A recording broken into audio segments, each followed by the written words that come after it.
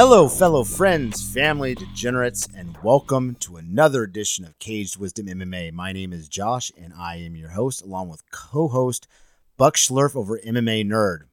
Buck?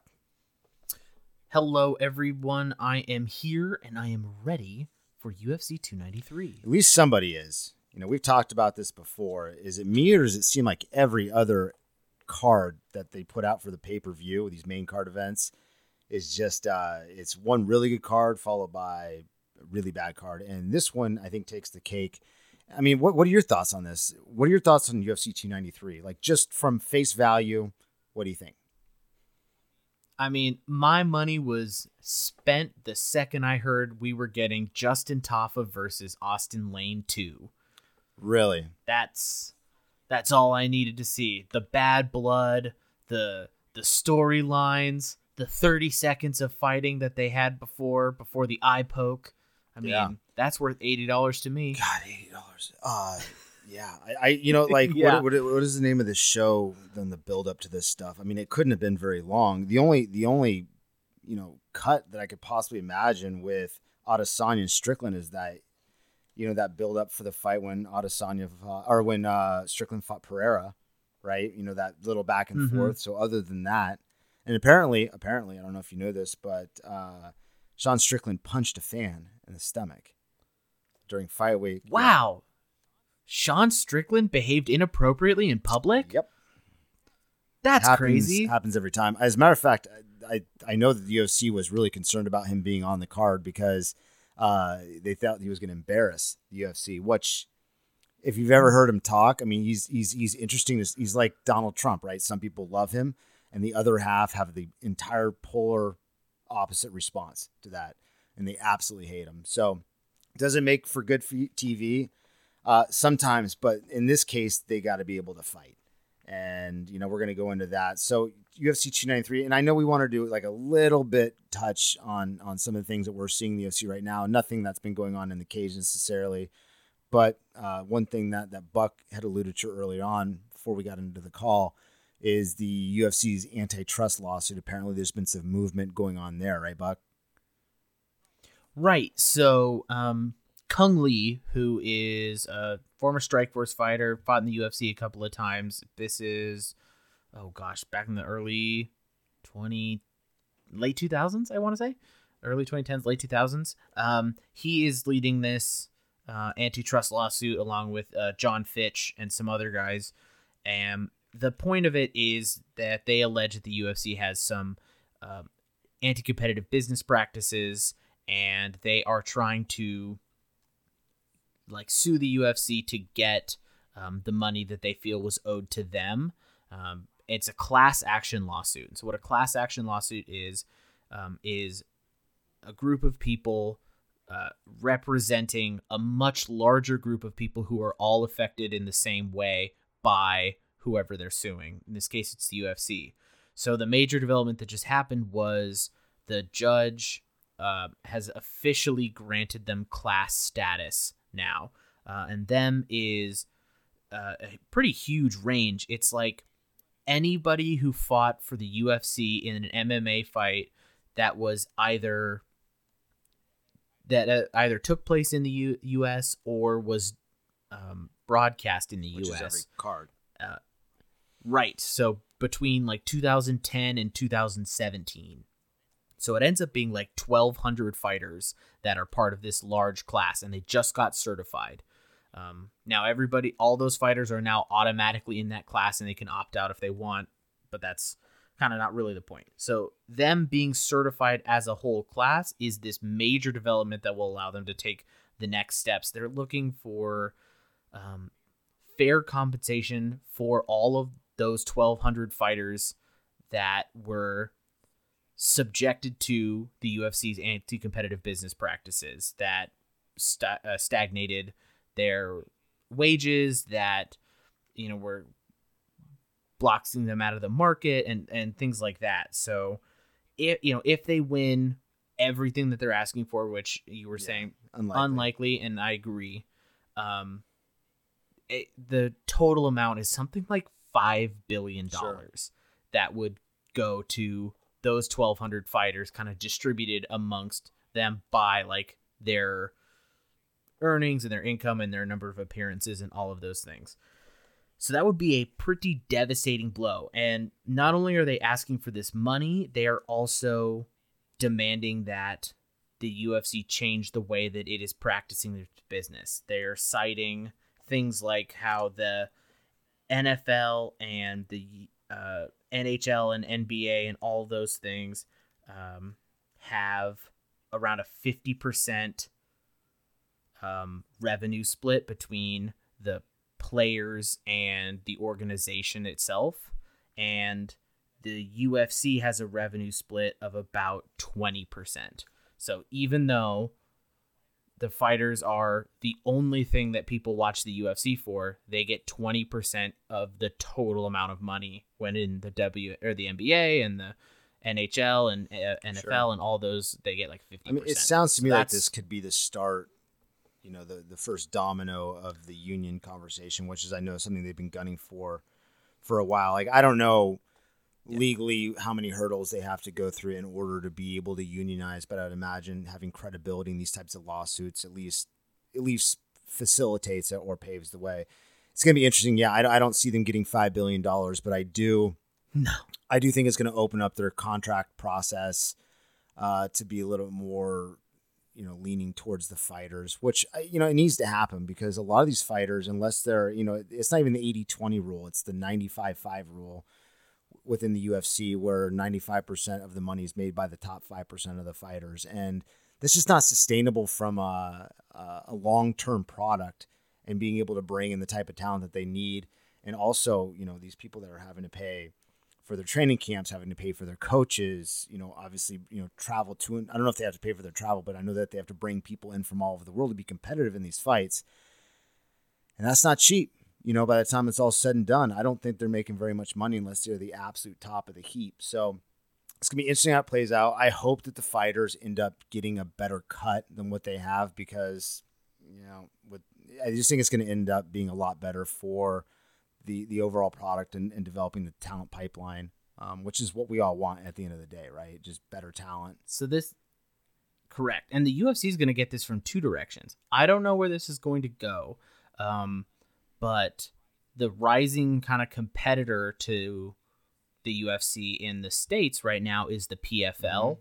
That used to be World Series of Fighting, and now it's Professional Fighters League. They're also on ESPN. They do a season of fights rather than just cards that kind of go on constantly. But they have been making some huge moves in the last couple of months. They signed Tyson Fury, they signed Francis Ngannou, and then are letting him both be an MMA fighter for the PFL and box Tyson Fury. They're going to make him the chairperson of PFL Africa, so they're going to expand intentionally into Africa.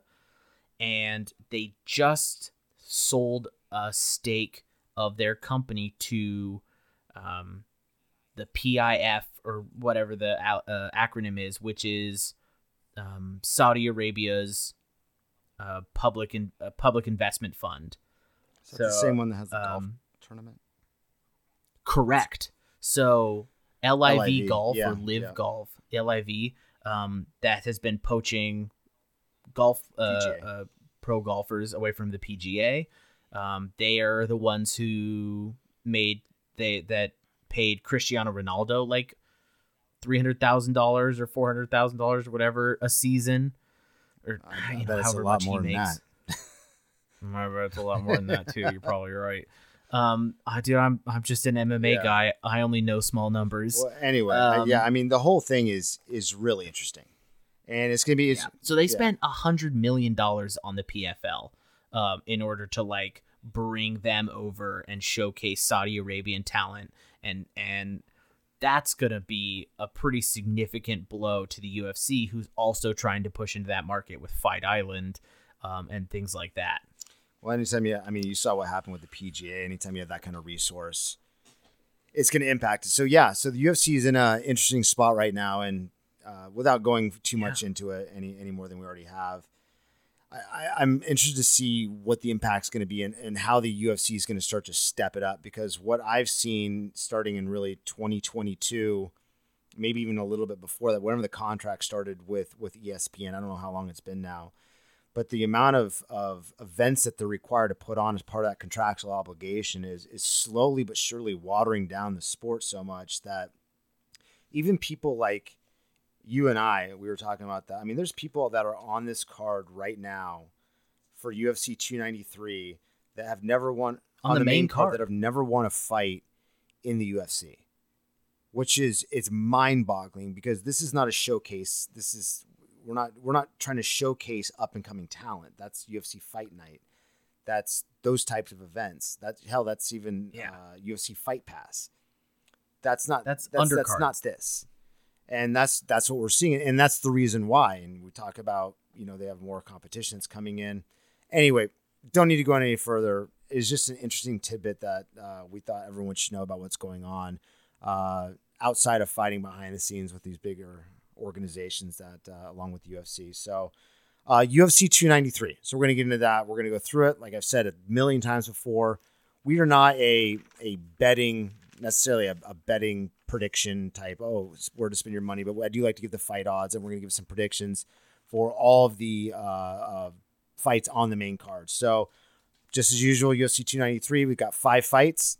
First one is Tyson Pedro, who's minus 110, taking on Anton Turkalj, I believe is how you say it, who's minus 115.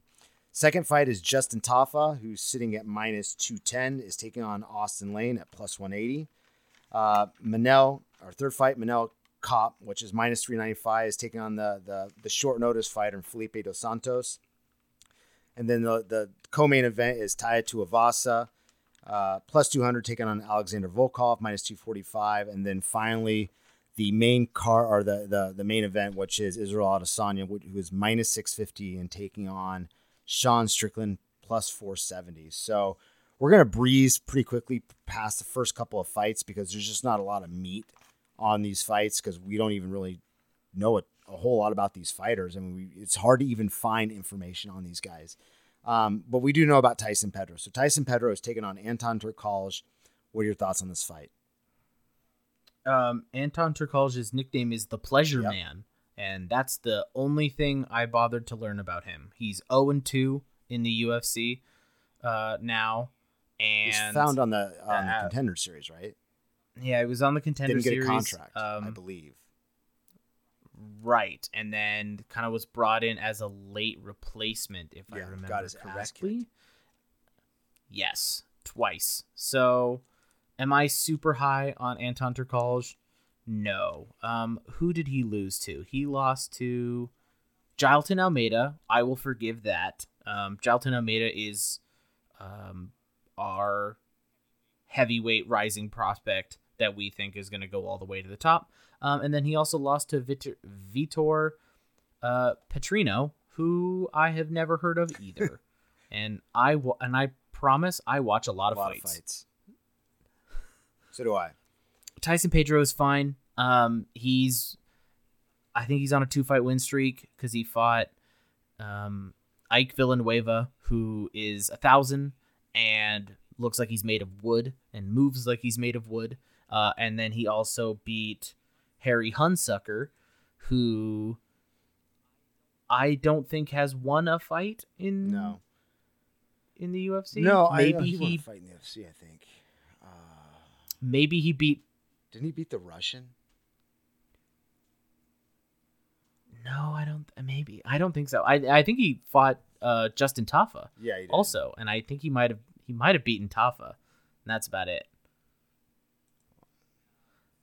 So am I like super hot on Tyson Pedro?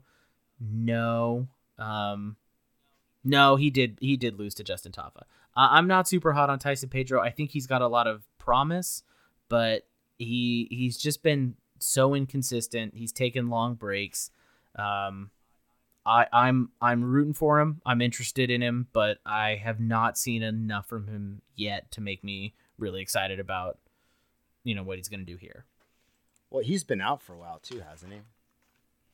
Yeah, I think he came back recently. with his win over Villanueva, but before that, lost to Shogun and lost to 2018. Oven St. Preux before that. I think that was his first fight that he had. I mean, so obviously he's a mid-level fighter, taking on someone that we don't really know very much about. I think Anton. Who was he fighting for before this? What league was he in? I think he was fighting for Brave CF. Yeah, Brave CF. Brave Combat Federation, which is a Eastern European promotion. Hamzat Chimaev came out of there. Yeah. I think a lot of guys from that region, from what is he, Swiss? Or Swedish? I think a lot of Swedish guys are fighting in that sort of promotion at the beginning of their careers. So what's your best guess on this? Because it's interesting that College is the slight betting favorite here against Tyson Pedro. I don't know how good Tyson Pedro's grappling is. Maybe that they're thinking that Turkalj, as like a Swedish wrestler, probably has a little bit more grappling experience and is probably going to be able to hold him down. I think that I'm going to give it to Pedro. He has shown flashes of promise. So I'll root for Pedro because I want to see him. I'll vote for Pedro as it is. Why don't we start out with that? I'll vote for Pedro too. I never take someone coming in without a credible win in the UFC that's on an 0-2 slide against mid-tier comp. I mean, obviously Almeida not mid-tier, but the other guy is, who I don't even know who he is. So I agree. Next fight, told you we weren't going to spend much time on this. Justin Tafa minus 210 is taking on Austin Lane plus 180. And for those that don't know, this is the second fight. So they fought, what was it, back in February, I think, right? Yeah, like a couple of months ago. So Austin Lane ended up getting or was it Tafa that got a poke to the eye? Tafa got poked in the eye in 30 seconds. It was pretty nasty. I was literally just watching it.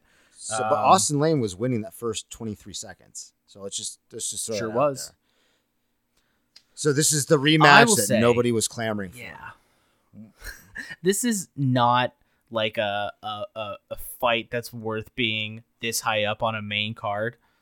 At least it's just two unranked. No, actually, Austin Lane has only been in the UFC for 28 seconds because that was his first fight in the UFC. Yes, that was his first fight. So he is one of the fighters that does not have a win that is on this main card. And I'm poo-pooing it. It is going to be a lot of fun. It's not going to be relevant for the heavyweight division. Neither of these guys are going to be title contenders or anything like that. But somebody's going to get nuked fast. I went through Austin Lane's record. He has I want to say 15 fights or something around that. 11 KO TKOs, never been to a decision. He's only made it past the second round one time. He's just kill or be killed. He had 2 fights on the Contender Series. He won his second one with just some hellacious ground and pound. He just freaked out and knocked this guy down and just jumped on him and really sloppily made his way through his guard and punched him out. And it worked. Before that, his first attempt was against Greg Hardy, and Greg Hardy knocked him out totally cold inside of a minute. 57 seconds. So 2018. Yeah, he really is do or die. He's, come back with your shielder on it, Austin Lane. And I think he's going to just go out there and swing. I'm looking at the stats. He's a half a foot taller than Tafa, and he's got a 6-inch reach advantage too. So I think this is going to go pretty similarly to that first fight. Even though we only saw 20 seconds, Lane was just blasting away at body kicks. He kicks a lot for heavyweight, so that should be, something to watch for. They're an open stance. Tafa is left-handed, so he's a southpaw, and Austin Lane is orthodox, so he's right-handed. So there's going to be an open stance matchup, and Lane is going to be able to really slam his back leg into Tafa as he's coming forward. And both hands, framing off of him, pushing away to keep distance. That's how he accidentally poked him in the eye the first time. But it was a good strategy. Accidents happen, that's fine. But really trying to work the body with your longest range weapon and maintain that distance and force Tafa to close in like a clumsy way with his hands down, I think Lane has probably got this in the bag. Okay. I was going to take Tafa. I was going to take Tafa until you said that. It could, I think it's just going to be a sloppy. It's going to turn a little ugly and gross. And this is the challenge. And it could easily go Tafa's challenge way. When you have guys that are fighting on a main card that have never been up against the talent level, because 30 seconds is not enough of a body of work to be able to make any, legitimate decisions or any great observations that you can kind of push into the next. Into their next fight. So it's gonna be interesting. I sure as heck wouldn't bet on it. But what I would do if I were you is I would definitely take this to go under 3 rounds or under 2.5 rounds because someone's getting knocked out. And that's just the way these things go. I mean, I think Tafa, he's a slugger, he's a brawler, he's got that typical like Australian Kiwi ridiculously thick skull, can hit like a truck. But in his case, he's like almost like a Tai Tuivasa light in a way. Just not quite as good as Tuivasa, like his little brother, if you will. And so I think he's going to maybe get a little bit big brothered in this case too, based on what you're telling me. And so I take Austin Lane to him if he's got the ability to keep it at distance, because that's what it's going to take. It's going to take someone that's good enough to be able to manage that range, keep it out of there, and then if he's got some good leg kicks to the body, and with some of these heavier guys just wearing them out with their cardio, you can take enough body shots, you can wear anybody out, especially when they're a little bit soft in the middle. So we'll go ahead and take Austin Lane on this one. Next fight, Manel Kape, minus 395, taking on Felipe Dos Santos. So Dos Santos, go ahead, plus 310. Sorry, everyone, if you can hear my cat freaking out in the background. He is. I thought it was your chair. He's really upset. He's really upset that Justin Tafa and Austin Lane are on the main card. I get it, buddy. Me too. This next one is Manel Kape and Felipe Dos Santos. Again, Dos Santos is never had a win in the UFC. He's never fought in the UFC. This one's a bit more forgivable. Yeah. This was supposed to be Manel Kape versus Kai Kara France, which would have been an awesome fight. That would have been like the best fight on the card. But Kara France had to pull out, and that's just what the fight game is like. That's this one I don't really hold against the UFC. And in fact, I think Felipe Dos Santos is, if you had to pull anyone, I'm kind of interested. He is really young in his career, so this will be probably too early of a start for him. He's 7-0. He's pretty much fought only on regional Brazilian cards until his last fight was his first fight in the LFA. Fun fact, he's number 63 out of 746 active Brazilian pro flyweights. There you go. Number 63. At 22. And so he's starting early in the UFC. He's in his early 20s. I think he's going to be outclassed here, but those were all true of his training partner and teammate at Shoot Box Diego Lima, Charles Oliveira. So he trains with Charlie Olives, and Oliveira was also into the UFC really early in his career. He was like 20 years old, really talented but raw, and had to do a lot of his growing up in the promotion. And I think that's why he's been considered an underdog for so long, is because there's so much footage of him losing in the UFC. And that's because he grew up here. And I think this is a similar situation for Felipe Dos Santos. So are we seeing somebody who could be a mainstay in the UFC in 5 years, in 6 years? I'd love to stick around and find out. He's shown a lot of promise so far. Going 7-0. Looks like he's 2 wins by KO, TKO, 3 wins by submission, 2 by decision, and he's got a sub in first, second, and third rounds. So he's got a diverse set of skills. He's can go the distance. He's got some knockout power. That'll be fun to watch. I don't know how outmatched he's going to be because Manel Kape has had a pretty successful career and a long career. This is going to be a huge experience mismatch, sure. I'll say. And definitely a moment to Kape really fought prove like yourself. Ian McCall, Horiguchi, Mm-hmm. Mizugaki. I mean, dude, those guys were like the who's who back in the 2010s. He's been around for a long time. Yeah, he's been fighting for, at least professionally, for, I want to say, over a decade. And I know he was a champion in Ryzen over in Japan for a long time. Currently, he's living in Thailand. I think he trains at a Tiger Muay Thai in Phuket. So he's about that.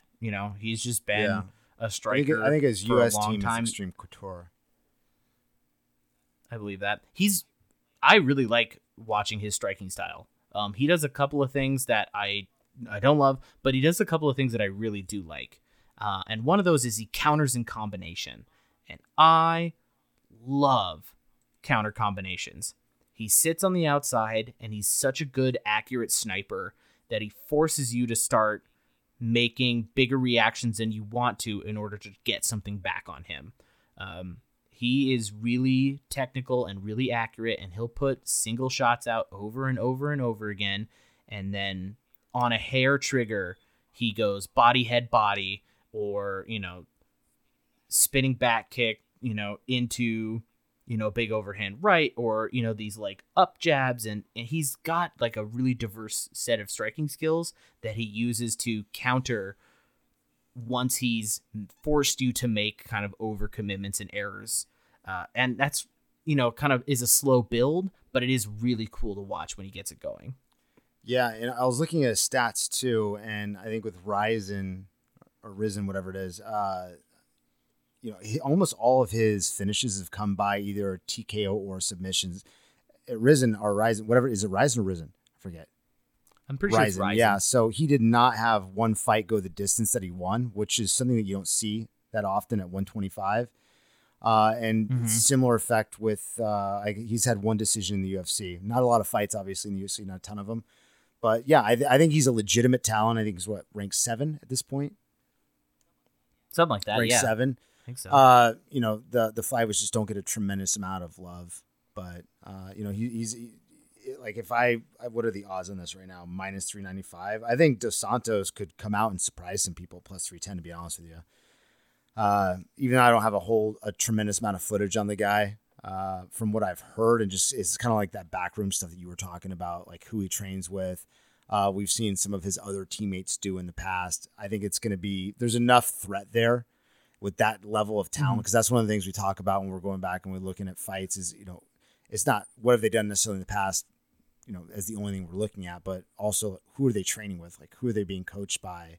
And when you have elite level talent that's coming out of a school, then you a lot of times have to put more stock in that individual that's coming in as well, because if he's constantly with those killers, obviously his game's going to be way up compared to someone that's more of a regional gym or a gym that we've never heard of before. So would I put my money on it? No chance. But I would say watch this fight. Yeah. So you can say that you saw Felipe Dos Santos' first fight in the UFC. And follow along on his UFC career, because I think he will be one to watch. All right, so you're still going to take Kape though, right? Yeah, I am. The experience difference is just too great I right now for me, especially on short notice. And then, so the co-main event is Tai Tuivasa, who's plus 200, taking on Alexander Volkov, who's minus 245. What are your thoughts on that? Plus 200. I'm going to attribute that to his loss to Cyril Gane. I think... Yeah, it was brutal loss, too. Yeah, that was tough. But I think that the way that Cyril Gane beat him, like, on a surface level, was these, like, lancing shots to the body and good distance management and, like, work from the outside and punishing in the body when Tuivasa tries to close distance. And I think Volkov can do all those things. I think the odds makers think that as well. So what am I expecting? I'm expecting Volkov to keep busy with jabs from range, and switch between one of three kicks, an open stance body kick, a front teep, and like a front snap kick or like a rear leg snap kick. Just trying to either dig into the gut, push Tai away, or with that side kick, I think he's going to try and use that to bring Tai's hands down, so that he's going to try and close the distance with hands down in order to protect his body, so Volkov can go up high with head kicks or counter him, with a big overhand right, as Tai has to crash in to make up that distance. Just like the Austin Lane Justin Tafa fight, Volkov has 5 inches of height and 5 inches of reach on Tuivasa. Yeah, and Tuivasa has notoriously struggled with technicians. He looks really, really good against brawlers, against guys that are willing to play his game. He's really, opportunistic. Again, like Derek Brunson, like the guy that's hittable. That's a problem when you're fighting Tai Tuivasa. But when you have someone, even Junior Dos Santos is a really good boxer, and Volkov, Cyril Gane, very cerebral fighter. And someone that is going to factor in a game plan that I think, the only thing I worry about Volkov is sometimes I feel that he gets a little bit complacent when he's ahead, which could be a significant factor against Tuivasa, because Tuivasa is really good about covering the distance and unleashing. But a lot of times he almost waits until he gets hurt or stung, and then the guy charges in just like he did with Greg Hardy, and then that's his opportunity to light him up. I don't think this is going to go Tuivasa's way. I want it to go Tuivasa's way because I love watching the guy fight, because he's a really entertaining fighter, and I like the shoey. But I think Alexander Volkov is going to take this just because of the reach advantage, the fact that Tuivasa is not going to be a threat to take him to the ground, so he doesn't have to worry about that. So he's not going to have to keep his hands low. He's not going to keep his hips back. He's going to be able to attack the legs. He's going to be able, and more importantly, he's going to be able to attack the stomach and the gut area with the teep kick, which, like I said, those bigger guys, a little bit soft in the middle, you get with enough teep kicks, and even in a 3-round fight, you're going to get really, really tired as your breathing gets disrupted over and over again, especially when you start to get frustrated. You start taking bigger swings, bigger cuts, because you're going to be a little more reliant upon the knockout than trying to find a legitimate strategy to get on the inside. So I think that Volkov is going to take this. I think it's going to absolutely be a decision, because that's how Volkov typically wins. But if I'm wrong, it's going to be a knockout by Tuivasa. It's one or the other. The way I think Tuivasa gets a knockout is by chopping away at Volkov's lead leg. I think big, tall guys with big, long legs just struggle to get that thing out of the way, in the same way that more compact fighters do. And Tai has some vicious kicks. He really does have just awful thunderous everything that guy kicks. does is full power. And so if he can start chopping that leg out from the outside and kind of hamper Volkov's ability to get that distance and maintain that distance, I could see him closing and pressing him up against the cage just like he did to Stefan Struve. Also way taller than him, but what he did was he got in the inside, he put his head in his chest, pressed him up against the cage. When you're that close to somebody with that long of arms, they just can't generate the same amount of force to try and hit something that's right in front of their chest. Nobody can. And Tai can just, drive his head into their chest, find their chin with one hand, and then without even looking, just punch and try and hit his own hand. And if Volkov's in the middle of those two things, that's just that'll be how he loses. If he connects, it's going to be over, because he's got that unworldly power. But he's gonna need someone that's gonna be willing to engage him in that style of fight. And I just don't see Volkov doing it. And I think that's also a lot of the reasons that Volkov is not necessarily a fan favorite, because he follows a strategy, keeps a distance. His fights have been deemed by many as somewhat boring. He's not exactly a very animated person with a big personality. So, we've got a lot of opposites going on here. I really wish Tuivasa would win this fight, but I don't think he's going to. So, I do also like the shoe. I love I the gotta shoe. say. No, everything about that guy makes you want to hang out with him. But I don't feel the same way about Volkov. I'll tell you that much. It's the kind of guy that would win the title and then still be like calling people to hang out. Anyway, final fight. Promise to do this quick. Israel Adesanya minus 650 taking on Sean Strickland plus 470. What are your thoughts on this fight? I know what you're going to say. Everyone's saying that Sean Strickland doesn't have a chance. Why did I even ask you what's your thoughts? I'm just going to take over. So what are your thoughts, Buck? Sean Strickland doesn't have a chance. Here's the thing. I think that Sean Strickland is He's a good fighter. Serviceable fighter. He's good. His striking is weird. He definitely makes it work. It would be wrong to say that his striking is totally ineffective, but it is very strange. He holds his hands in front of his chest, and he really just focuses on parrying and head movement to defend himself. And a lot of his punches are just from the arms. They're just tippy tap, pitter patter, kind of like make contact kind of punches. And there's definitely a purpose to those. Nick Diaz uses those a lot. Different striking form, but just like the kind of constant pressure that you can put on with these like easy, low commitment punches, especially if, like you were saying, Sean Strickland pretty much only spars for training. You can see it in his body type and too. because of that, he's got really good timing in the pocket. He's got good like fight sense. He's got really good reactions, and he's really sharp in that way, and that's great. But he's narrowed his game down so specifically that he doesn't have a lot of variety anymore, and he doesn't have a lot of adaptability.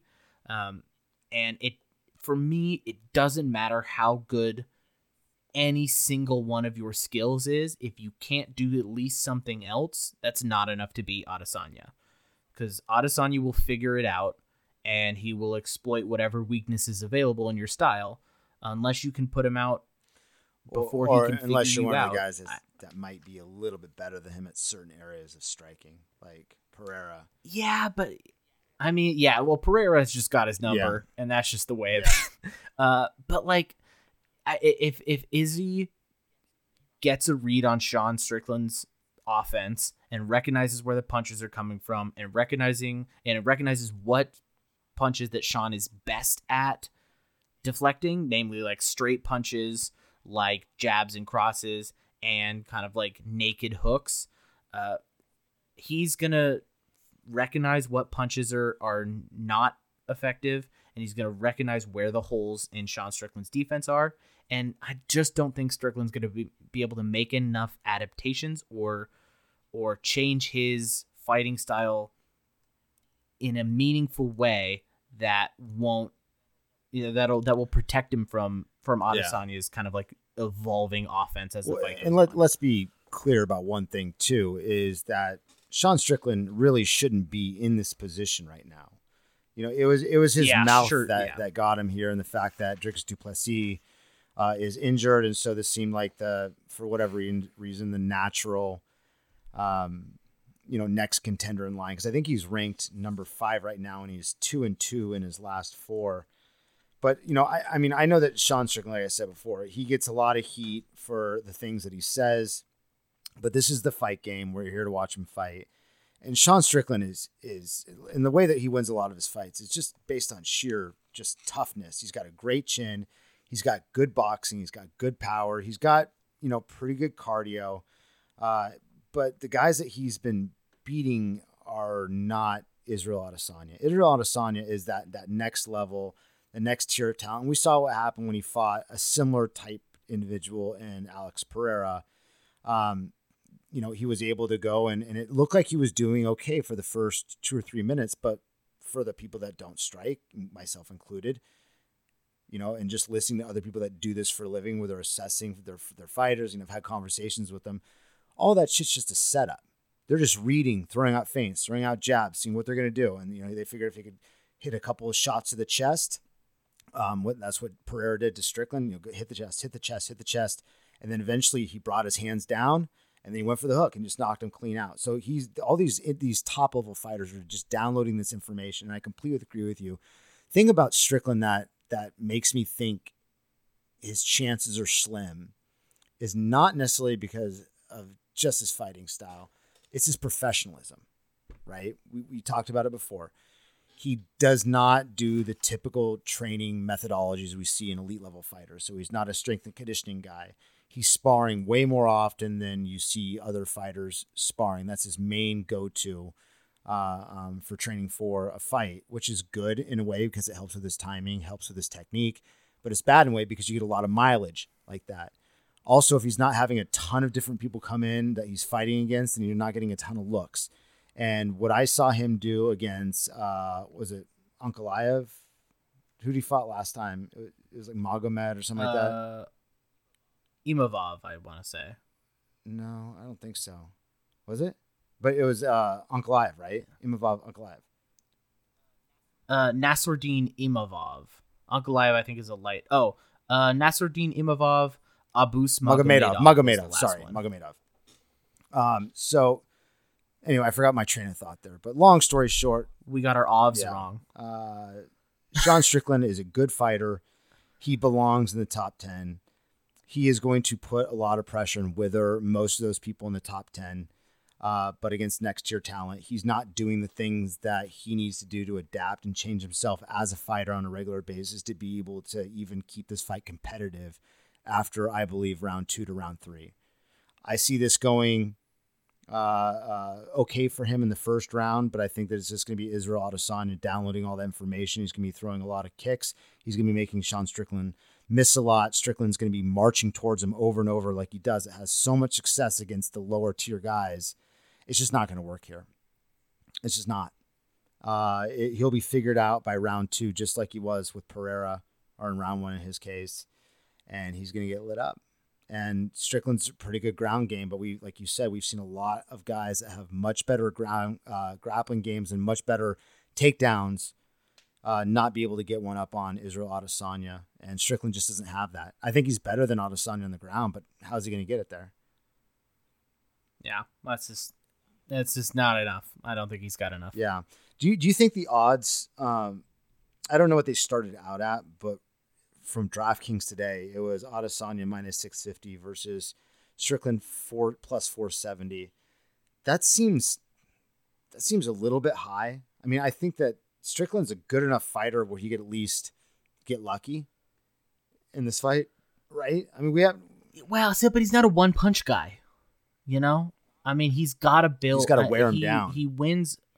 Yeah, and so yeah, I just don't think he doesn't. Maybe he does crack Adesanya a couple of times and gets him good, but I just don't think he's got the kind of striking that can change a fight in an instant. No, I think he has to build, and maybe he'll get 1 or 2 good lands because he does have this kind of confusing, odd striking style, and he is very, very good at it. But I don't think any one shot he lands is going to be enough to alter the course of the fight. No, even Yoel Romero hit him with that overhand right. Do you remember that? Yeah, I mean, yeah, Izzy's got a chin. He really does. He gets called skinny and he gets called all these things, but Israel's a big Strickland dude. Does not have Yoel Romero power. Yeah, not even close. He didn't have Jan Blachowicz power either. No. So that in a way takes away the only opportunity I see for him to win, which is that constant pressure and wearing Adesanya down. Now, mind you, Israel Adesanya, I don't know exactly the year, but I would guess it's probably somewhere around the 217 mark. Hasn't been in a 3-round fight since then. Strickland looked pretty damn tired against Magomedov after round 2.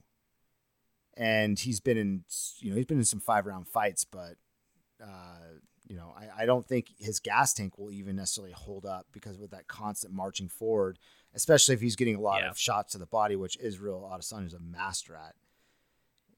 And Izzy he like keeps his cardio so measured. He you know, I don't know if he's a cardio freak, but he's never tired in the 5th round because he just paces himself so well and controls the pace of a fight. Well, I mean, let's be devil's advocate though.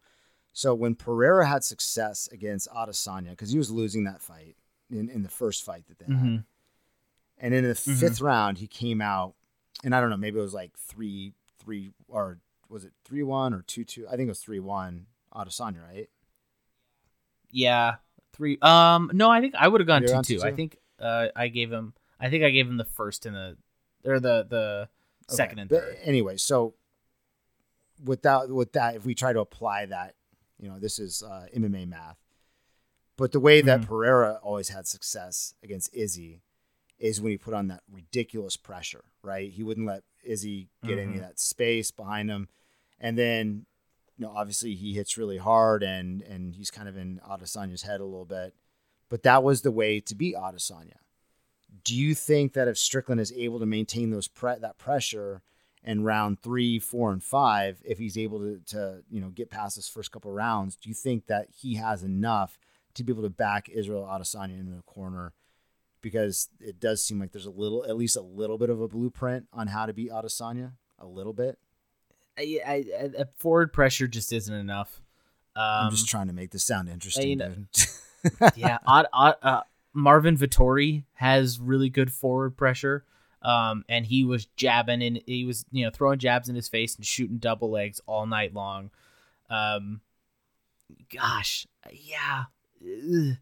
Maybe Sean Strickland he's got to cracks him. There's got to be a way for him to win, and that's what I see it being.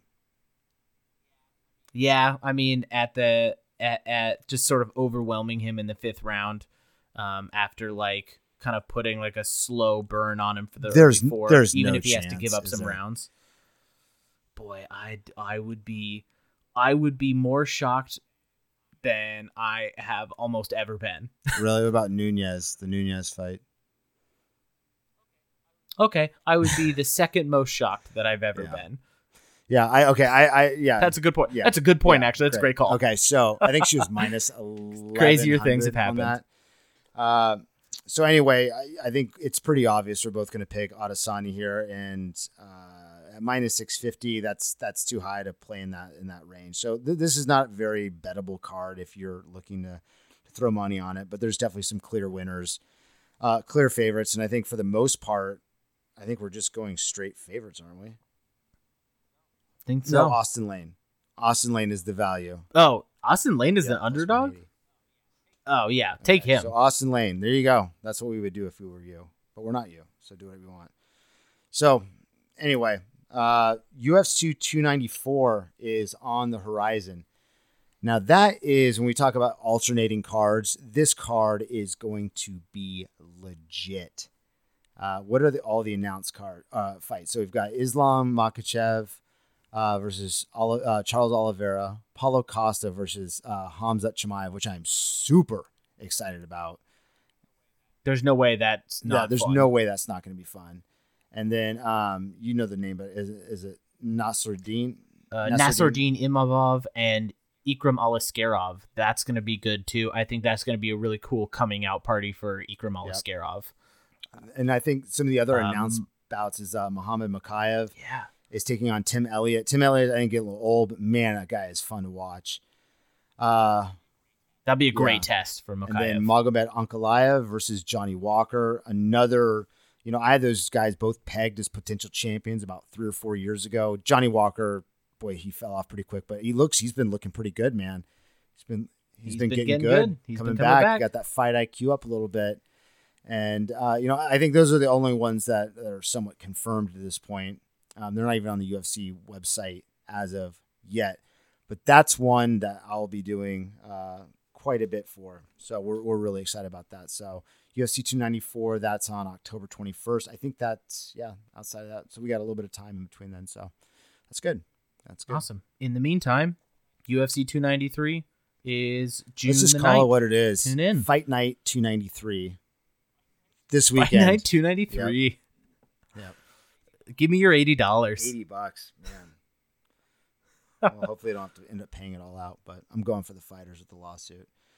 All right, man. So I'm assuming you're going to go watch the fights at Buffalo Wild Wings. I'm going to get together with some buddies, but if you're out there and you're listening, appreciate you taking the time, and we will see you all the week of October. Should have done the math. Well, the week before October 21st, and we'll be doing the breakdown at that point in time. But until then, hope everyone has a great rest of your week, and we will talk to you soon. Over and out.